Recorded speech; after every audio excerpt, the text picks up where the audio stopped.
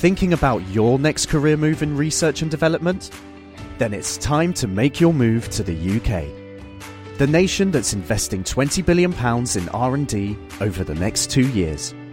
The nation that's home to 4 of the world's top research universities. The nation where great talent comes together. Visit gov.uk/great talent to see how you can work, live and move to the UK.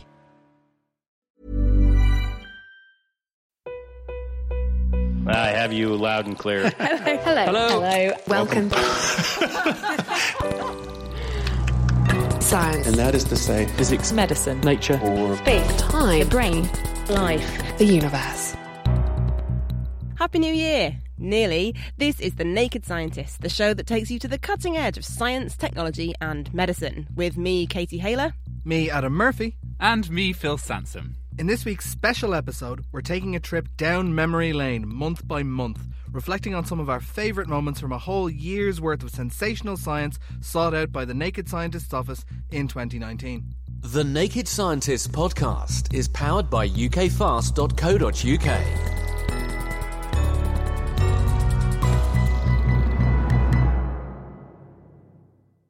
First up, and fitting for some of us at this time of year, we're talking booze.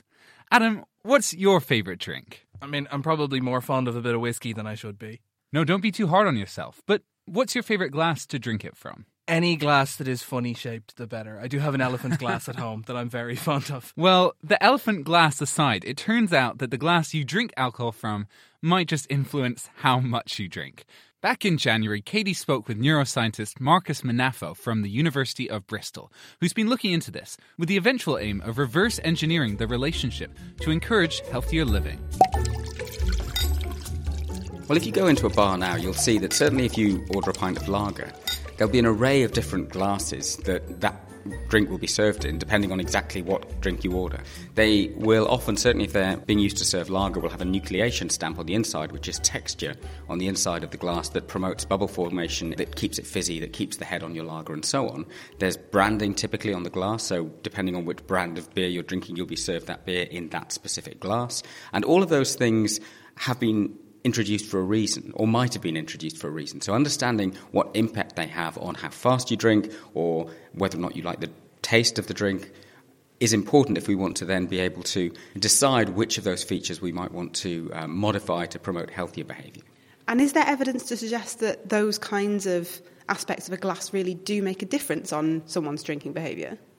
Well, there is some evidence. It's still quite early days, but we ran one laboratory study where we brought people in and we randomised them to drink from either a curved glass or a straight glass. And one of the things that we did was look at how people judge the halfway point on different shaped glasses using psychophysical techniques. If you've ever had a hearing test, you have taken part in that kind of study where you have a staircase procedure. In the case of a hearing test, where you have sounds that are getting louder and then getting quieter, and that going up and going down allows you to detect very precisely the point at which people can and can't hear something. And you can use a similar kind of approach when you ask people to judge where the halfway point is in a glass, for example, by presenting images that have more or less liquid in them. And we found some evidence that when they were drinking lager, they tended to drink faster from the curved glass than they did from the straight glass. And the reason that we think that's happening is because when you look at a glass and try and judge how much is left in it, that's easy to do in a straight glass, but much harder to do in a curved glass, because the side of the glass is what your eye follows, but actually the volume changes at a different rate to what you might expect from just following the shape on the side of the glass. So in other words, when you think you've got to halfway in your drink, you've actually drunk more like 2/3 of it. Ah, okay. So if you're saying, oh no, I'm going to steady myself, I'll have half a pint in half an hour, actually it's much more difficult than that. Yeah, because by the time you get to where you think is halfway, actually another couple of drinks and you finish the thing. So that might have an influence on how fast you drink. And we did find some evidence that the greater the extent to which people misjudged how much was left in the glass at the halfway point, the faster they drank. So if that's the case, then it suggests ways in which we could reverse engineer that knowledge and shape behaviour in a healthier way. We could either put markings on the side of the glass so that people had a clearer cue as to how much of their drink was left, or we could encourage people to drink from straight glasses because it's easier to make that judgment in a straight glass. Marcus Manafo there from the University of Bristol. Katie, what's your favourite tipple? I just love bubbles. Anything with bubbles in it. I don't think I could tell the difference between champagne and Prosecco. But I do quite like it when it's in a fancy glass. Fancy choice, fancy glass. I like it. Now, in the spirit of all of those failed New Year's resolutions, up next after booze on the list of festive science topics is, you've guessed it, exercise.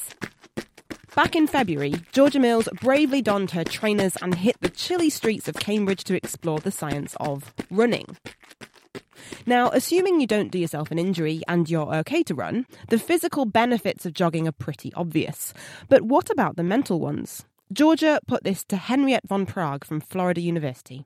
There's benefits for our ability to think, manage time, pay attention, plan, to remember events, places, people, and how they are linked together.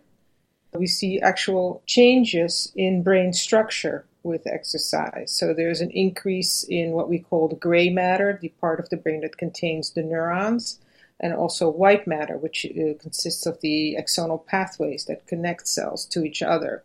We see also an increase in particular in the size of the brain area that's very important for learning and memory, called the hippocampus, the same brain area that is often affected in neurodegenerative conditions such as Alzheimer's disease. With exercise, there is an increase in the volume of the hippocampus, and we also see upregulation of blood flow in that area and in other areas of the brain. With exercise, there's a reduction in anxiety, there's improvement in sleep quality, reduction in stress hormone levels. So these are the things we know in humans. Why do we think you get these benefits in the brain? With exercise, there are neurochemical changes in the brain. So there are changes in neurotransmitters, and some of these are called monoamines, dopamine, serotonin, norepinephrine. And that family of neurotransmitters is strongly implicated. Exercise upregulates the level of monoamines. It will also upregulate a protein called brain-derived neurotrophic factor, or BDNF. This is a very important growth factor in the brain, which is important for survival, growth of neurons. It influences their complexity. It influences their ability of neurons to communicate with each other. So it's been shown that if levels of BDNF are low, there can be increased anxiety, and there can also be learning and memory problems. But other things we can see is in terms of measures of anxiety is, for example, stress hormones levels, such as cortisol in the bloodstream. And those also go down with exercise over time and may lead to a reduction in anxiety and depression. But Henriette and her team had an idea. Perhaps not all of these changes were originating inside the brain. Not just the brain is running, your whole body is running. You are recruiting, your heart, bloodstream, and of course skeletal muscle. So one of the things that we are very interested in is what is released out of skeletal muscle that might influence brain function. Henriette isolated muscle cells and treated them with compounds to activate energy pathways, basically engineering exercise in a dish. They took the metabolic soup that came out of the cells, found the compound of interest inside, and then added it to brain cells to see what the effect was. You can see an increase in endurance if you give these kind of compounds, and you can also see an improvement in memory function, suggesting that this kind of pathway of activation may be one of the sources of the effects of exercise on the brain, or at least setting a cascade of events in motion that links to all this plethora of effects that I just described. If we know that factor, could we bottle up exercise and put it in a pill for maybe those of us who aren't able to go out? No. That would be extremely dangerous because... No, good try. But unfortunately, those kind of factors are very tied to our physiology. And if you have, too much, it could be detrimental. Too little is also not good. That said, it's not completely out of the realm of possible that if we learn more about these factors and know how to, let's say, chop off a little bit of the sequences that are potentially involved in detrimental effects, that we could harness them. But then I would probably think only, let's say, in cases where, somebody's incapacitated, cannot walk well, and help them kind of transition back to an active lifestyle. But it would definitely not replace the complete package of the benefits of exercise. So no gifting bottled up exercise this Christmas. Henriette van Praag from Florida University. Now, Adam and Phil, is running up there on your New Year's resolution list for 2020? Phil, I think you started running anyway, haven't you? Unfortunately, it has to be, because I signed up for a half marathon in March, and I'm really scared. How's it going? Not super well. Check back in a month. Now, from running to another activity guaranteed to get you in a sweat, making swords. Yeah, we're talking swashbuckling science. Although we might not use them much now, swords have been invaluable tools for thousands of years, and in March, Jack Taverner took a trip back in time to learn about the material science of sword making from blacksmith Magnus Sigurdsson at his very own forge. Iron is incredibly difficult to harden. If you turn it into steel, which is just actually iron and carbon, and yet you can vary the amount of carbon and the different types of heat process, it can be used for most things, from making cooking pots to decent blades to suits of armour. The other thing, of course, is iron ore is a lot more common than copper and tin, so it's easier, it's more available, it's more out there. A lot of positives to using steel then, but it's reliant on the carbon content within the iron to make it hard. To understand how carbon does this, imagine a cup of tea and adding a sugar cube, creating a solution where the sugar particles are evenly dissolved throughout. The carbon in the steel is just like the sugar in the tea. The carbon fits in the gaps of the iron's crystal structure, preventing the crystals from moving and increasing the hardness of the whole material. It's difficult in that time, because of the smelting process, to get good quality steel that's high carbon content all the way through. So you can control it to a limited extent on a charcoal-powered forge by just heating it through and stacking it.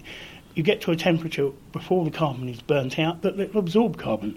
If it's in basically a stack with almost no oxygen at the right temperature, it will absorb the carbon before it burns it out. So that's the point. You bury it in all this charcoal. Yeah, heat it up nice and slowly. All the carbon transfers, and then that's what gives you that hardness that you're looking for. I mean, this is the way they would have done it, through the medieval period. The forge was already lit, so he stoked up the heat using bellows that filled an entire room next door to blow air through the fire and crank up the flames until they glowed a bright bluey purple colour. Magnus buried our bar of steel into a ferocious charcoal fire at 1,300 degrees Celsius. Temperatures this high caused the steel to glow bright orange and become soft, so that it could be worked into the shape of our blade. He pulled it out of the fire and started beating it with a hammer over his anvil. That's right, that large chunk of metal often dropped from the sky in the cartoons. And this continuous bashing has a lot of benefits. It's moving it into a different shape. It's also refining the structure of the steel as you work it. So it's making the structure finer, so you're actually improving the quality of the steel. What you're doing here is making the crystals smaller and finer, so you've got a smaller and finer grained structure. You're also working by the feel of the metal and the sound. If I hit where it's colder, it rings more. If I hit where it's hotter, duller sound. So you can actually feel by how it's responding, how it's working. Everybody thinks it's actually the hammer that's doing a lot of the work, but you're actually using the anvil to keep the surface smooth and get rid of the hammer marks. As you can see now, it's really lost colour very, very quickly. If the steel's got a fair amount of carbon in, you don't want to work it cold, it will crack the steel. And so, it was back into the flames of the forge, then reheat the steel, bash it some more, and essentially repeat the process until you've got a sharp edge. You prefer to refine most of it on the forge, and in the forge, on the anvil, and not grind it, because, again, I'm not wasting steel, which they wouldn't have done years and years ago, because steel was way too expensive to just grind most of it off. And I feel we get a better quality product. As I said, you're refining the structure of the steel all the way through. How do they know how to make all these different materials? Trial, error, inspired guesswork. At the time, they weren't sort of sticking all this under an electron microscope and looking at the structure and things like that. And what they found worked, they stuck with. It was then time to dunk our blade into some water, otherwise known as quenching. What this has done is suddenly caused all the vibrating particles to actually lock solid. You're trying to get hard and tough. You get hard, it snaps. Tough is slightly softer. So you actually run through several heat cycles to actually get the effect you want. And it's called tempering, where you heat it up, quench it, and let heat back into the blade. And different heats and tempering processes give you different qualities in different types of steel. Okay, so you're trying to make, I guess, a hard edge on the blade, but not so that it snaps like a ruler or something. Yeah. Very easy. If you bend it too much, it breaks. You wouldn't want that on the battlefield. It's a fine line. You've got to work out what you need for what we'd call a working edge. Some real cutting-edge stuff there. Sorry. But how cool was it actually doing the interview at the Forge? I remember you being so excited to do this one.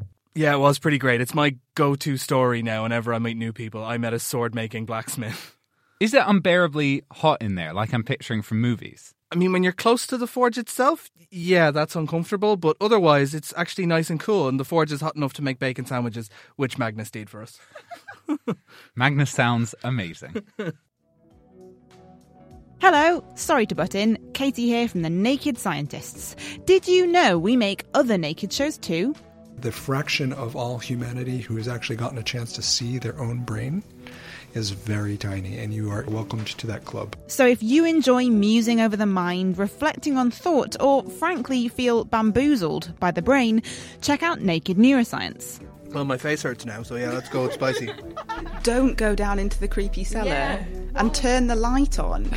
Exactly. Access the full archive via nakedscientist.com/neuroscience or subscribe to Naked Neuroscience wherever you get your podcasts.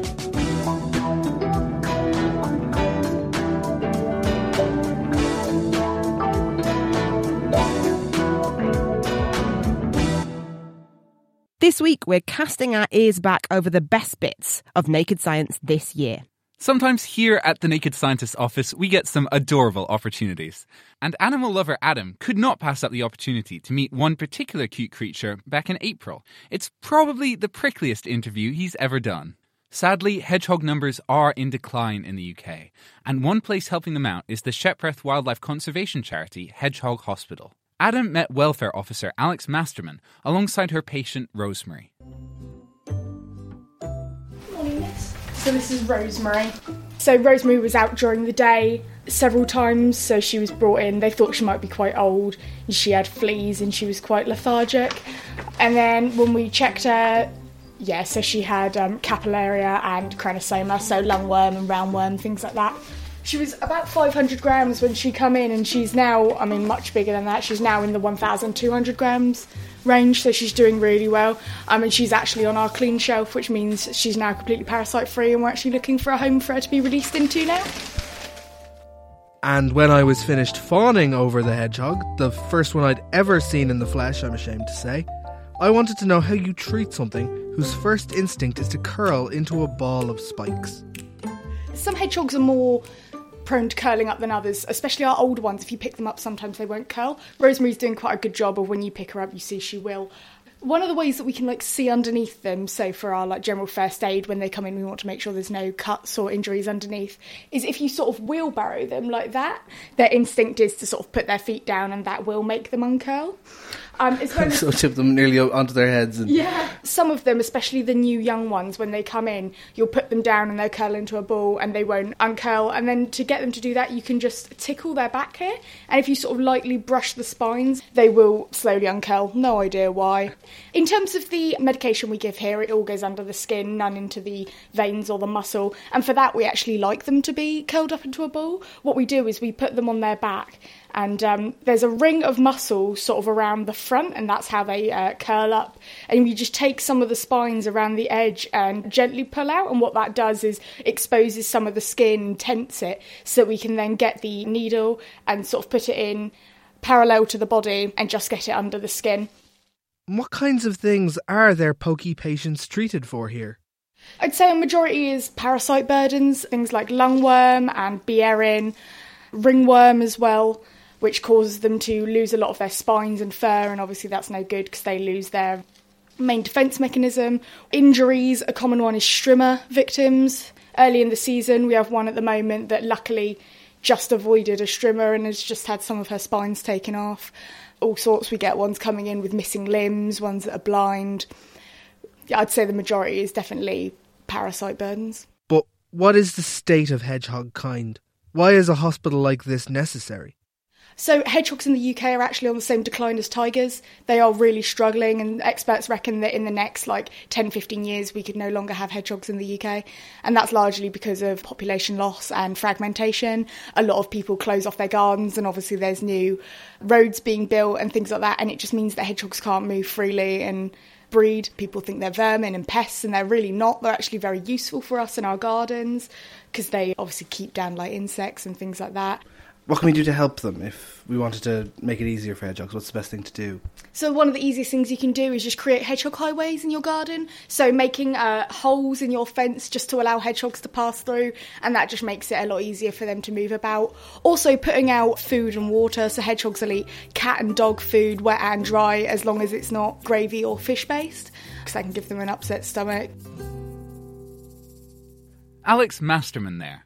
Adam, how do the hedgehogs actually get released once they've had their respite? So when the hedgehogs are good enough that they can get released and they'll survive and thrive out in the wild, they find a foster hedgehog family. This family take care of the hedgehog, release it into their garden and keep an eye on it while it snuffles around their garden. And then once it's fully better and it's safe in that garden, it's released into the wider hedgehog world. Yeah, that's about the cutest answer I could have expected. From hedgehogs to hounds and hare now. And as the May days got lighter and brighter, we wanted to find out which contained more bacteria, dog fur or a human beard. The subject was going up the agenda because a shortage of veterinary scanners means machines for humans are increasingly being used to image our pet dogs, leading some people to wonder about infection risks. But which actually has more bugs lurking inside? Dog fur or a human beard? To sniff out an answer, we let Ben McAllister and Ruby Osborne off the leash to investigate.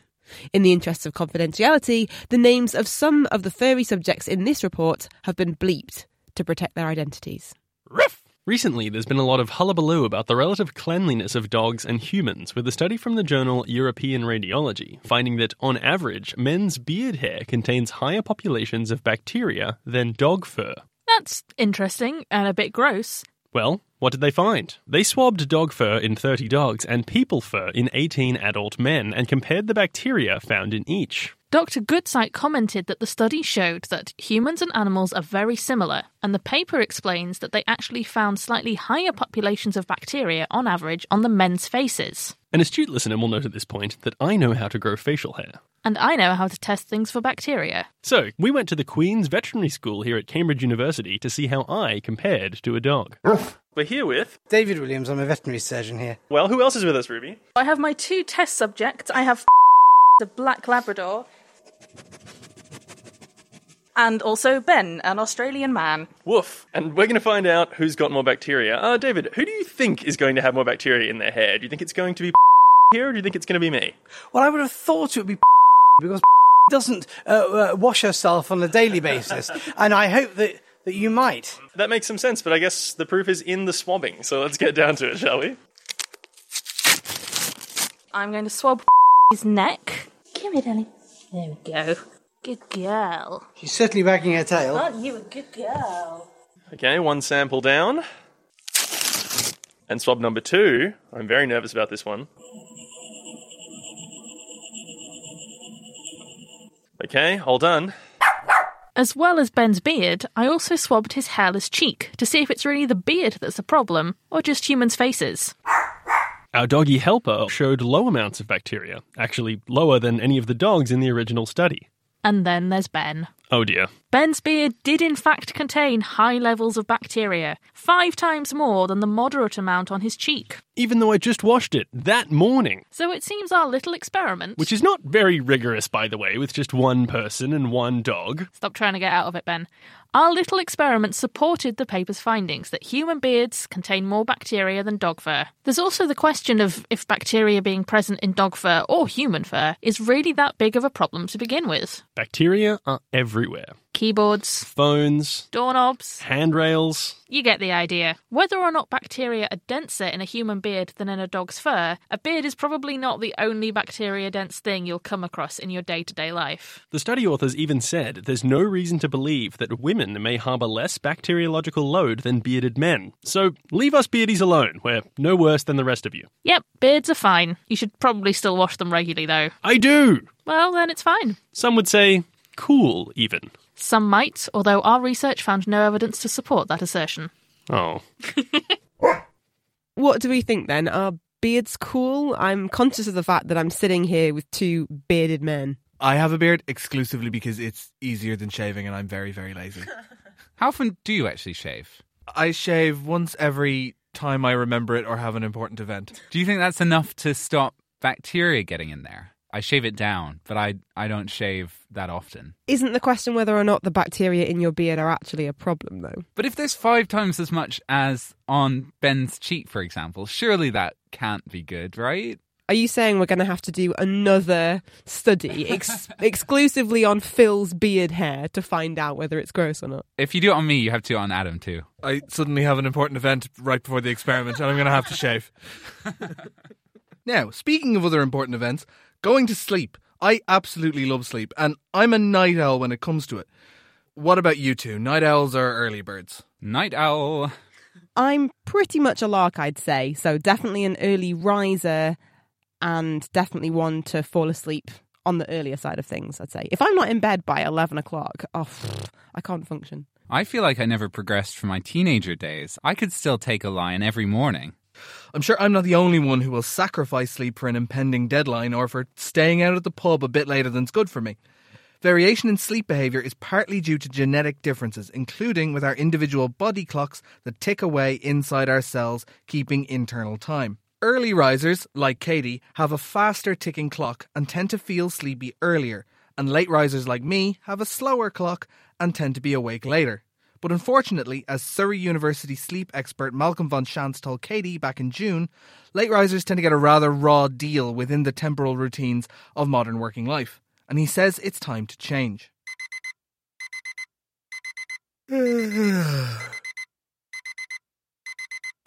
think we need a cultural change in that we need to recognize sleep as time well spent. We know from a number of studies that sleep deprivation is not good for your physiology. Sleeping out of synchrony with your body clock is also not good for you, such as in jet lag or in shift work. But there's also a growing body of evidence that people who are night owls naturally have a bit of a raw deal in terms of health outcomes. So there is a number of reports showing that on average, night owls have a higher risk of having a poorer mental health and poorer cardiovascular health and also higher risk of diabetes. In a report that we published last year, we used data from the UK Biobank, where middle-aged people, when they signed up for this study, they answered a question about, are you a morning type or an evening type on a scale with 5 steps? And what we found that people who describe themselves as definite evening types, during these 7 years, they had a 10% higher risk of dying than the definite morning types. And it's really important to note that we have no reason to assume that there is something intrinsically unhealthy of being an evening type. What we think is happening is that evening types who are essentially forced to live in a world which is designed around the preferences of morning types, they have a difficult time, because if you find it hard to fall asleep until quite late, but you still have to get up as early as everybody else, then you will start accumulating a sleep deprivation, which in the longer term is detrimental to your health. And equally, you can end up with something called social jet lag, which we often see in evening type. And that is, in the weekend, they essentially try to make up for having to sort of live against their natural inclination by almost sort of traveling to a different time zone by sort of moving their activity patterns over the weekend and then back again on Monday. And that also is not good for the health. How can we better accommodate these sleep differences then? It is really important that we have an open dialogue about this in society and that we recognize that This natural biological variation is nothing to do with whether you are industrious or lazy or anything like that. It is just our biological background. Now, there are, of course, some professions where there is no flexibility, but in many professions it is possible to have flexible working hours. And fortunately, people are now openly discussing flexible working hours for reasons such as care responsibilities. It should absolutely be an acceptable reason to ask for flexible working hours. If it is not detrimental to your availability for meetings, etc., why would your employer not want you working during the 8 hours when you are at your peak? I don't know about you, but I would definitely like to change my working hours to get more sleep. Malcolm von Schantz there with Katie Haler. Now, something that gave me sleepless nights in July was one of the more off-the-wall experiments we've ever done. You know how they say, in space no one can hear you scream? Well, we wanted to find out. We collaborated with engineers at Brunel University, and we created this device that has a loudspeaker and a microphone attached to each other by springs. And the springs make it so that sound from the speaker can't travel through any part of the solid into the microphone. They can only go through the air. Now, we attached that kit to a special balloon and sent it up to 120,000 feet in the air, right to the edge of space, and we played screams out of the speaker such that the microphone could hear it. Now, if the air gets thinner, as you go higher in the atmosphere, then those screams should get quieter and quieter. Also, the conditions are pretty extreme up that high, so the kit needed not to fall apart and actually record the screams properly. This was all a pretty tall order, to say the least. Here's Chris Smith first, and then you'll hear from Brunel's Omar Gad. We bought a cheap speaker off the internet, and then we went and bought a microphone that cost about £8, and pretty quickly realised that an £8 microphone was not going to cut it because it was rubbish. So we went and bought an £80 microphone, and that was much better. And so I recorded myself screaming.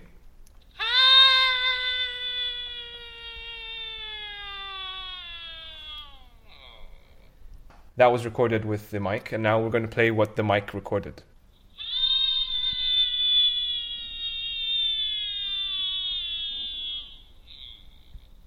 So it's playing the audio of the screams, and it's also recording the audio, and we're also recording other things like temperature, pressure. There is also a satellite transponder on it, because we've got to go and retrieve it. The weather for this is critical. When something's going on a 4-hour flight, all the time it's up in the air, it's subject to wind. But it's pretty windy up there regardless. So it's definitely going to travel across the country. So we may have to do a bit of driving to catch up with this thing. If the wind suddenly changes direction and turns west, then the whole lot's going to go in the ocean and we're going to lose everything. Just got in the car. We have to go to the West Country to launch the balloon because the prevailing wind direction is towards the east. So this balloon should come down somewhere over Birmingham-ish. I'm optimistic, buoyant.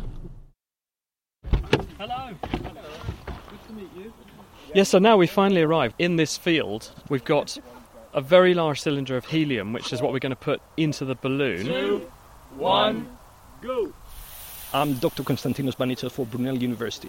This is a project that has 1,000 things that can go wrong, and only in one scenario you can actually retrieve it. Everything has to work right. We've got the device we've built, which is in a big polystyrene box, which the balloon is going to carry up to 120,000 feet. You have to be absolutely sure that everything is secure because we can't tell how crazy the weather might get up there. Stop. Yeah, we're ready. We're ready to launch now. Okay, 10, 9, 8, 7, 5, 8. Oh. That's perfect! 1,047 meters. After probably, 5 minutes? I'm now going to run the prediction, now that we've launched it, to see exactly where it's going to end up. Okay, so it's going to land in a place called New Cross, near Wolverhampton. One team should now get going, and we will probably clear up and chase after it. Okay. Well, I'm Tim Pilcombe at Brunel University.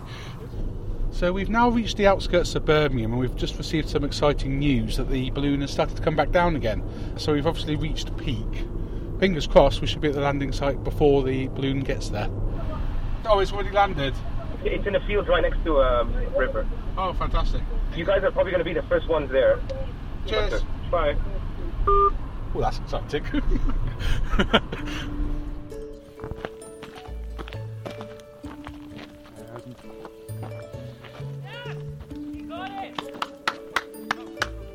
So where is it? We found it exactly where we were supposed to find it, and it's here. Here it is, the payload, in the middle of a field. We actually lost telemetry. Had it not been for the Find My Phone app, this is how we actually found the device.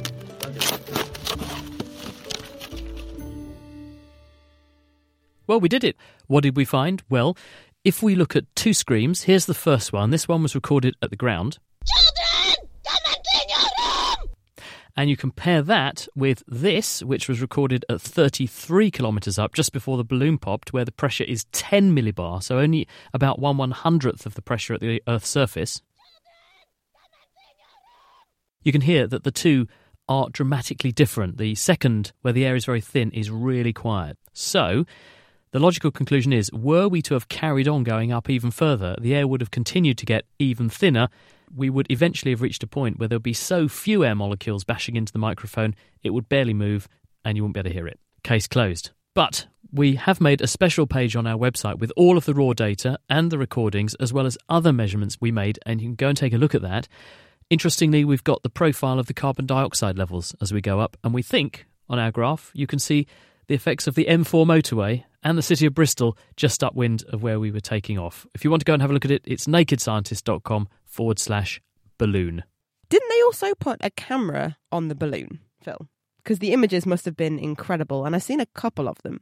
Yeah, what they did is they actually took a couple of mobile phones and they taped them to the inside of the box that was effectively the payload underneath the balloon.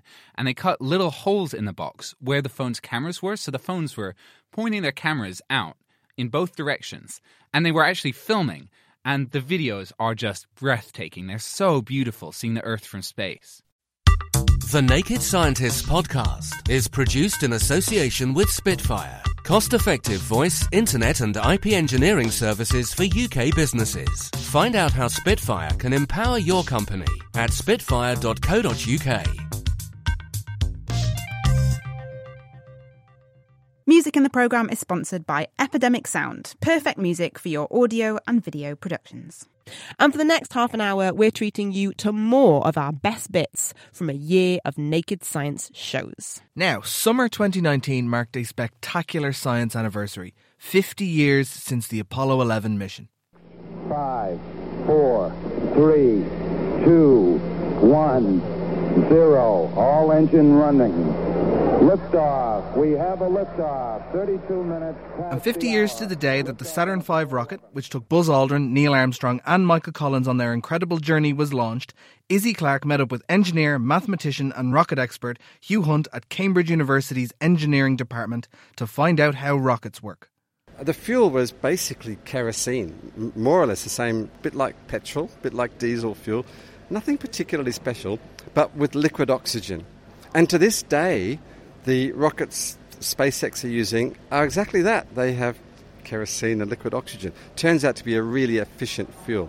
4 million litres of this fuel, boy, it's an explosion waiting to happen. That takes the rocket up to the upper edges of the atmosphere, at which point that stage falls off and falls to ground. There's a couple more stages left, which are hydrogen and oxygen-fueled stages. It's important to have different stages because you don't want to carry the weight of your fuel tanks all the way to the moon. And they did this 50 years ago. These engineers were just fantastic. And why is oxygen so important in this launch?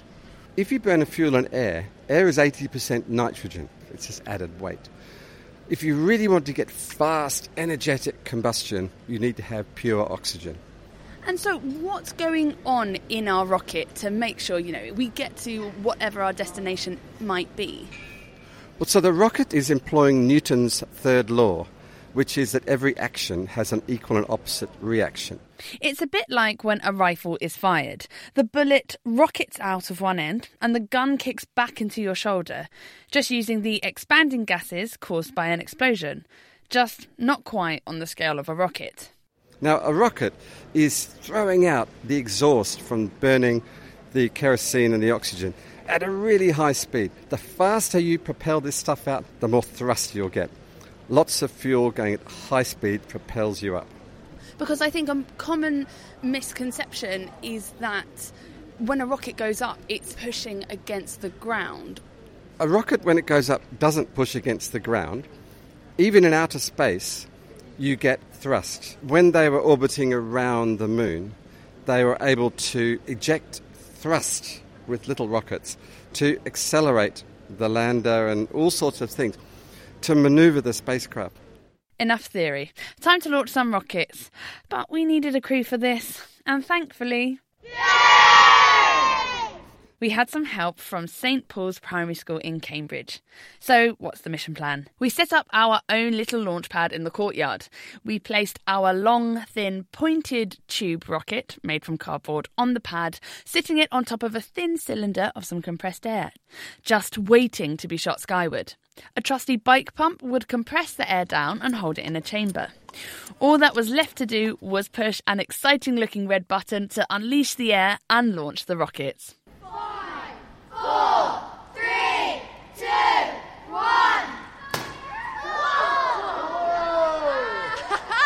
Oh, it's coming back down. It's coming back down. Wow. That was high. That was really high. That was really high. That was twice the height of the building. Thanks, Hugh, and thanks to the kids at St Paul's Primary School in Cambridge. Well, we have an even younger star in our next audio snippet. Little Bruce was just 15 weeks old back in September when the next clip was recorded. Bruce is a Labrador puppy, and we took him to Cambridge-based gene sequencing company Illumina to lift the lid on his doggy DNA. Hello, this is Ursula Arndt. I'm a scientist at Illumina. And what's your name? I'm Amelia, and I own Bruce, the young puppy we've got here. We're going to take DNA from the inside of its mouth. And what we have is a swab. So we're going to see if we can get him to keep it in his mouth, and we're going to rub it around his cheek for a couple of minutes. What are you picking up from inside of the mouth with that swab? Mostly saliva, but what we should be getting is a lot of dog cells as well. And what we're hoping for, actually, that we're not just getting dog, but we might be getting some of the bacteria that might be in his mouth as well. And what will you do with those? Sequence them on one of our sequencers, and then we can tell you a lot more about Bruce. Bruce? Nom, nom, nom. So right now I'm trying to swab the inside of his cheek, and not just his teeth, without him eating the entire tube. And right now he's really trying to chew on my hand as well. Okay, I think we're good, Bruce. So I've now turned the swab around, and so the piece that looks like a Q-tip is now inside of the liquid. And that's going to take the DNA from the swab and hopefully preserve it. What happens next? So tomorrow morning we're going to take this liquid that contains his cells. We're going to break up the cell, and we're going to keep the DNA and throw away everything that's protein or that's cell parts, cell walls and everything that's not DNA. We're going to sequence all of his genome, and then we're going to, actually our biostatisticians are going to look at how much wolf is in the dog. I think that's one of our main questions. Then we'll see what else we can find. Okay, so I'm trying to get the dog to not wiggle because I don't want to cut him while he's moving. But I'm going to take some hair just from the back of his neck. Can you hold on to your dog for a minute? Just yeah, that should be plenty of hair here. That should be more than enough dog in this tube. Thank you so much, Bruce. Bruce, biscuit. Right, Phil, how much of a wolf is Bruce the puppy then? Quite a lot. Compared to other dogs, it turns out he's about in the middle of the scale of how much like a wolf you are, where huskies are at the most like a wolf end, and something like a chihuahua is obviously at the least like a wolf end. So he's slap bang in the middle. Technology is incredible, isn't it? And we've discussed so many cutting-edge breakthroughs and cool pieces of kit this year. But so much of modern-day technology assumes that you can, for instance, see well enough to read a screen, or hear well enough to catch a command, or be able to move to click a mouse. In October, we set out to take stock of how accessible some of the tech we use every day is, for everyone. Adi Latif from the charity AbilityNet laid some of the ground for us on tech and accessibility, and he spoke with Chris.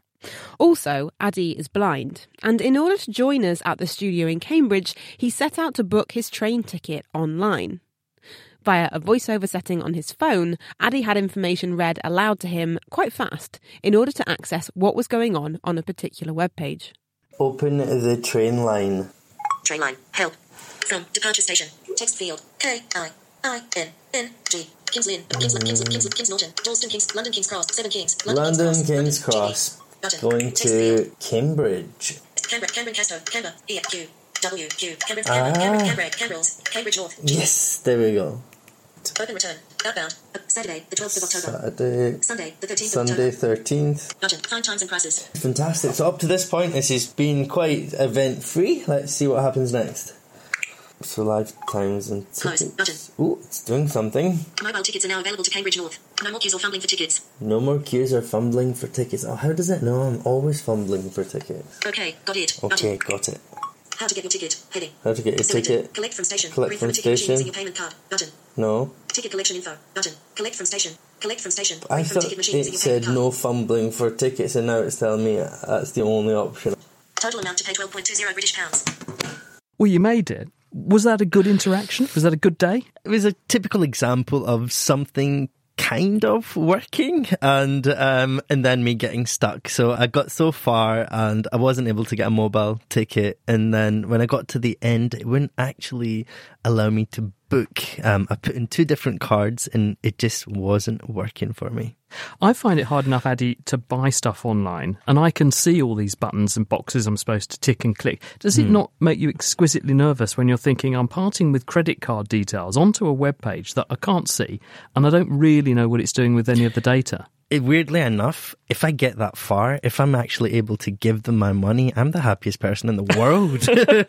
Because over 90% of apps or websites don't work for me. So I'll get so far, I'll have filled in a form to book a flight or to buy something, and I get to the end and the button doesn't work for me. So if I'm able to give someone my money, then I'm really happy to do so. I find it really surprising and quite frankly shocking. We invent computers, we invent computer programs, and ostensibly this is all about making life better for us. And we've never had it so easy in terms of being able to make something and mould it and turn it into something that we need. And yet we seem hell-bent on actually making computers the masters. And when it comes to people who actually have disability, we make them even harder. And I think the digital world, and this is the most exciting thing, the digital world inherently is barrier-free. And it's just unfortunate if we don't look at methodologies such as inclusive design, if we don't think before we make something that, will this meet the needs? Is this fit for purpose for society? Then we unfortunately create these barriers that are just unnecessary. What success stories have you come across, though? In what way have you seen your life change as a blind person thanks to the digital revolution that we've had in the last couple of decades? Well, there's so many things that a blind person couldn't do 20 years ago. I couldn't read the papers. I wouldn't be able to flag a taxi off the street in a train station. I wouldn't be able to find out what platform my train is leaving from. So there's just some examples, and so I can have access to all that information now. So in a way, technology has given me what medical breakthroughs couldn't. It's given me independence. It's given me access to information. That's why it's really exciting. If it didn't quite work out then, Addy, how did you get here then? Because you fell down at the last hurdle. It wouldn't take your money. Absolutely. So it didn't take my money. So I decided I would just go to the station the old-fashioned way and have someone help me use a machine. And as you can see, the difference there, there's so much relying on other people just because the digital was not working for me. Adi Latif from AbilityNet. And you can hear all about what inclusive design, as Adi mentioned, is, and how more tech organisations are designing more inclusively, and what still needs to change by listening to our Inclusive Computing Show in full, which you can find at nakedscientists.com.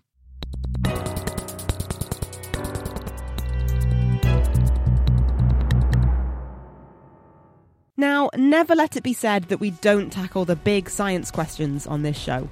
I think custard is the only acceptable thing that you can add to desserts. No ice cream, no cream. Only custard, no ice cream? If there was an option, always go with custard. I can't go with this purist philosophy. Custard is great, but ice cream is also great. Let's be clear about this, right?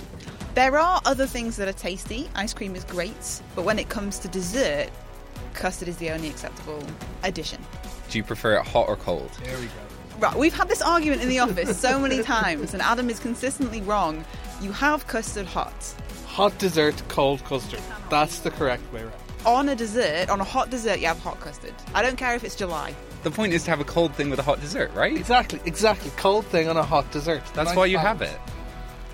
I don't want balance, I just want custard. Yeah, that really was Adam and Katie arguing over custard. With Adam being right. Guys, let's get through this. For me, custard is a comforting treat on a cold winter's day, bringing back memories of family occasions and getting cozy indoors after trudging through the wind, rain and snow. But as I learned from head chef Tristan Welch at Cambridge's Parker's Tavern in November, it can be so much more. Let's start by making a really classical custard, or the French might call it crème anglaise.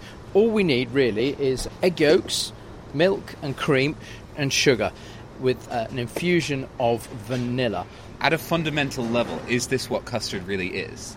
This is the complete definition of custard. This is what every other custard has been based upon. Eggs, milk, cream, sugar. With a bit of vanilla. Custard is one of the foundations of the modern world's desserts and anything else to do with the kitchen. A quiche, for instance. No. Of course a quiche is a custard. I don't believe you. Yeah, a quiche, a flan, and ice cream's another custard, actually. Ice cream's a custard? Yeah, absolutely. Actually, what we're doing here is a classical custard base. But if you take this custard and you put it in an ice cream machine, you've got vanilla ice cream. Is it still custard, though? Of course. I'm finding out that a lot of things are custard that I didn't realise were custard. Yeah. Everything's custard. It all comes down to custard. Let's make a start on this, because you've got your pan here on this induction stove, this mini, almost hot plate. Ticking away with our milk, cream and vanilla and creating an infusion. Now, in this bowl here, I'm mixing sugar and egg yolks. And that's going to give our milk and cream consistency, because when the egg yolks cook, the proteins coagulate a bit. It creates a viscosity, so a thickness to the milk and cream, and that is really what we know as custard. So our milk and cream has been infusing with our vanilla for about 20 minutes, a gentle simmer. The aroma is just fantastic. It's like childhood memories coming back. It's like a sweet shop. Now I've got our eggs and our sugar. I'm gently going to pour on the milk and cream. And this is called tempering the eggs. And this is really important. If you pour the eggs into the milk and cream, it will scramble them. So you pour about half of the milk and cream onto the eggs. And I can put that into the pan safely without it splitting. Basically, if you cook the eggs too far, it looks a little bit like scrambled eggs floating in water. And if I understand right, custard is all about cooking it to the point before it splits and you get the scrambled egg horribleness. Absolutely. The magic temperature here to get it to is about 82 degrees centigrade. Oh, look, you can see now. It's already thicker. Yeah, absolutely. You just had a spoonful. It's delicious. I can't help myself. Never trust a chef who doesn't eat his own food, right? Yeah. That's gorgeous. Well, as a treat, I actually have a little surprise for you. So I'm just going to unzip this bag. Custards! Celebratory custard. I'm going to make Adam eat it hot. I'm not. I wouldn't do that to you. But as it's the festive season, we are also going to have some mince pies. Woohoo! Nice. This is the best. We have come back from the kitchen. Phil's brought nachos for some reason. And also mince pie and custard. Adam's having cold mince pie, cold custard. And me and Phil are both having cold mince pie, hot custard. And I know what you're going to say, Adam. Yes, the mince pies are cold. I know I said hot dessert, hot custard, blah, blah, blah. It's the season of goodwill, isn't it? So I thought perhaps it's the season of compromise when it comes to custard. Not sure science is about compromise, Katie, but I'll let Adam weigh in on this. This is how I win the argument. You can finish that custard while you're telling us about the next section. All right, I will. And if that wasn't enough festive indulgence for you, Phil, you've also been looking into the science of a potential hangover cure published by scientists in Mumbai. And you convinced Cambridge University chemist and very good sport Alex Thom to actually try it. But did it work? Let's find out. So they found that various fruits and vegetables actually change the way alcohol is degraded in the body. Are we talking about treating a hangover? Basically, yes. I mean, it's the products when you drink alcohol and it ceases to be alcohol and it turns into some nasty things and then eventually turns into fat. Okay, explain how they investigated this.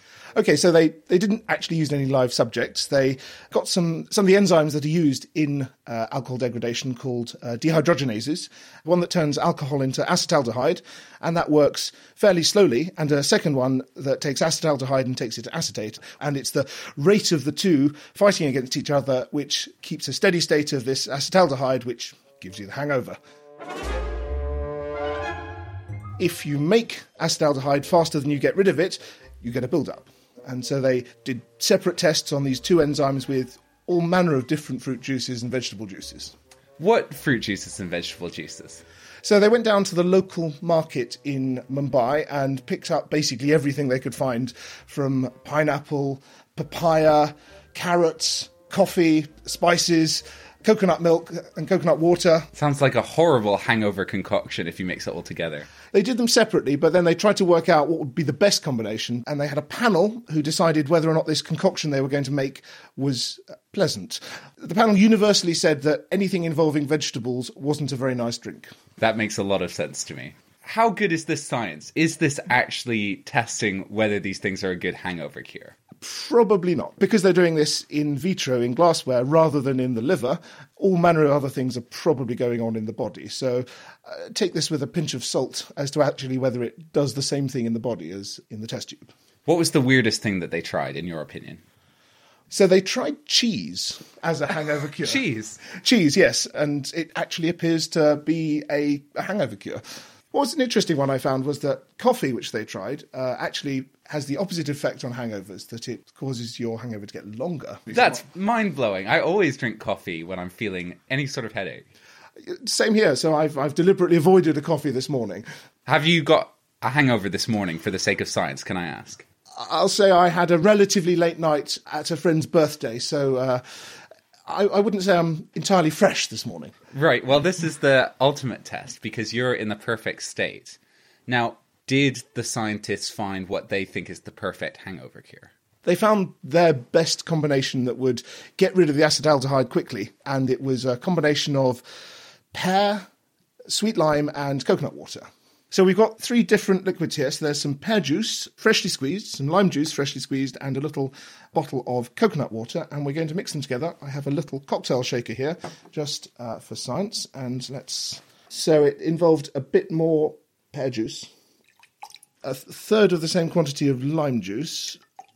It doesn't look too appetizing yet. Yes, it's got a slightly murky brown colour, and the same amount of coconut water. Well, it's still murky brown. All right, bottoms up. Bottoms up. Ooh. Actually, it's quite nice. The lime really gives it a zing, and it's certainly waking me up at the moment. Actually, I could just drink this for breakfast, actually. I have to say, it tasted better than it looked. If it was sold as a juice, I would probably buy it. In fact, Katie, actually, now that you've made mince pies and custard for us, maybe I should return the favour to you two and make the drink for you after New Year's Eve. I'm looking forward to trying it. Now, we hope you've enjoyed joining us on our journey through naked science of 2019. Before we go, we can't resist sharing just one more clip. If you went to a festival this summer, you may still be proudly wearing the fabric wristband you received on entry. But festivals can be dirty places, and we wanted to investigate what bacteria might be coming home with you after the music stops. So Izzy Clark and Phil sent over Izzy's wristband from Glastonbury 2019 to microbiologist Nikki Milner from Anglia Ruskin University. If you're eating mince pies and custard right now, or anything else for that matter, you might just want to put the cutlery down for a minute. What we need to do is to transfer all of the bacteria onto agar plates, which we use 3 different types. We use blood agar, cled agar, which has sugar And we also have a new modern technique, so the bacteria essentially grow as different colours. We put them into an incubator at 37 degrees overnight, and the next day we looked to see the different types of bacteria. We're both very nervous to hear. What did you find? I expected to see more skin bacteria, but what I saw this morning, unfortunately, Izzy, was a lot of bacteria that some of it came from the environment, maybe sitting on the grass and transferring bacteria from the soil, but also what we saw was fecal bacteria. Oh my God! I was so worried this was going to happen. Fecal bacteria is actually found everywhere, and some of those bacteria might be good and some might be bad, and some of those may cause us sickness, but the point is that they transfer from person to person. Just how much fecal matter was on there? Quite a lot, actually. Oh, the predominant bacteria was actually a hemolytic bacteria. So this is where the blood agar plate came in useful. That bacteria has a toxin which bursts the red blood cells. So when we hold the agar plate up to the light, we can see through it.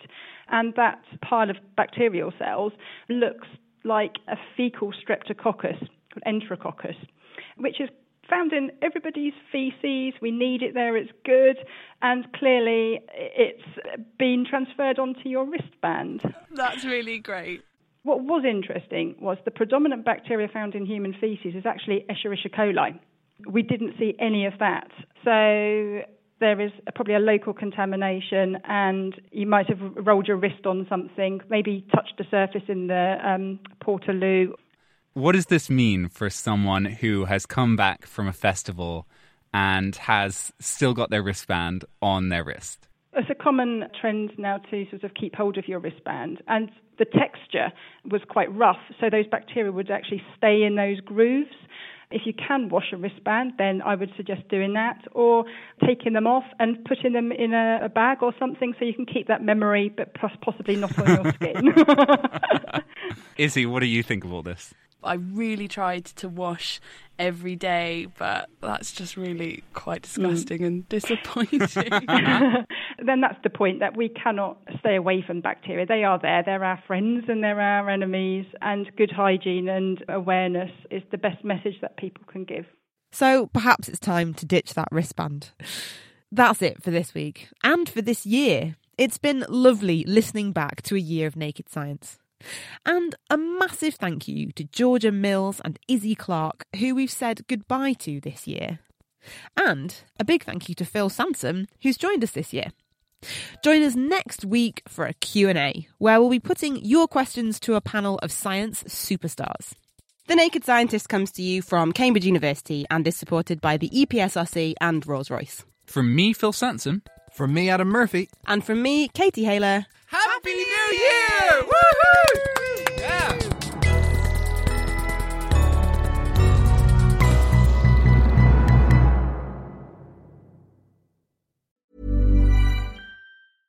Thinking about your next career move in research and development?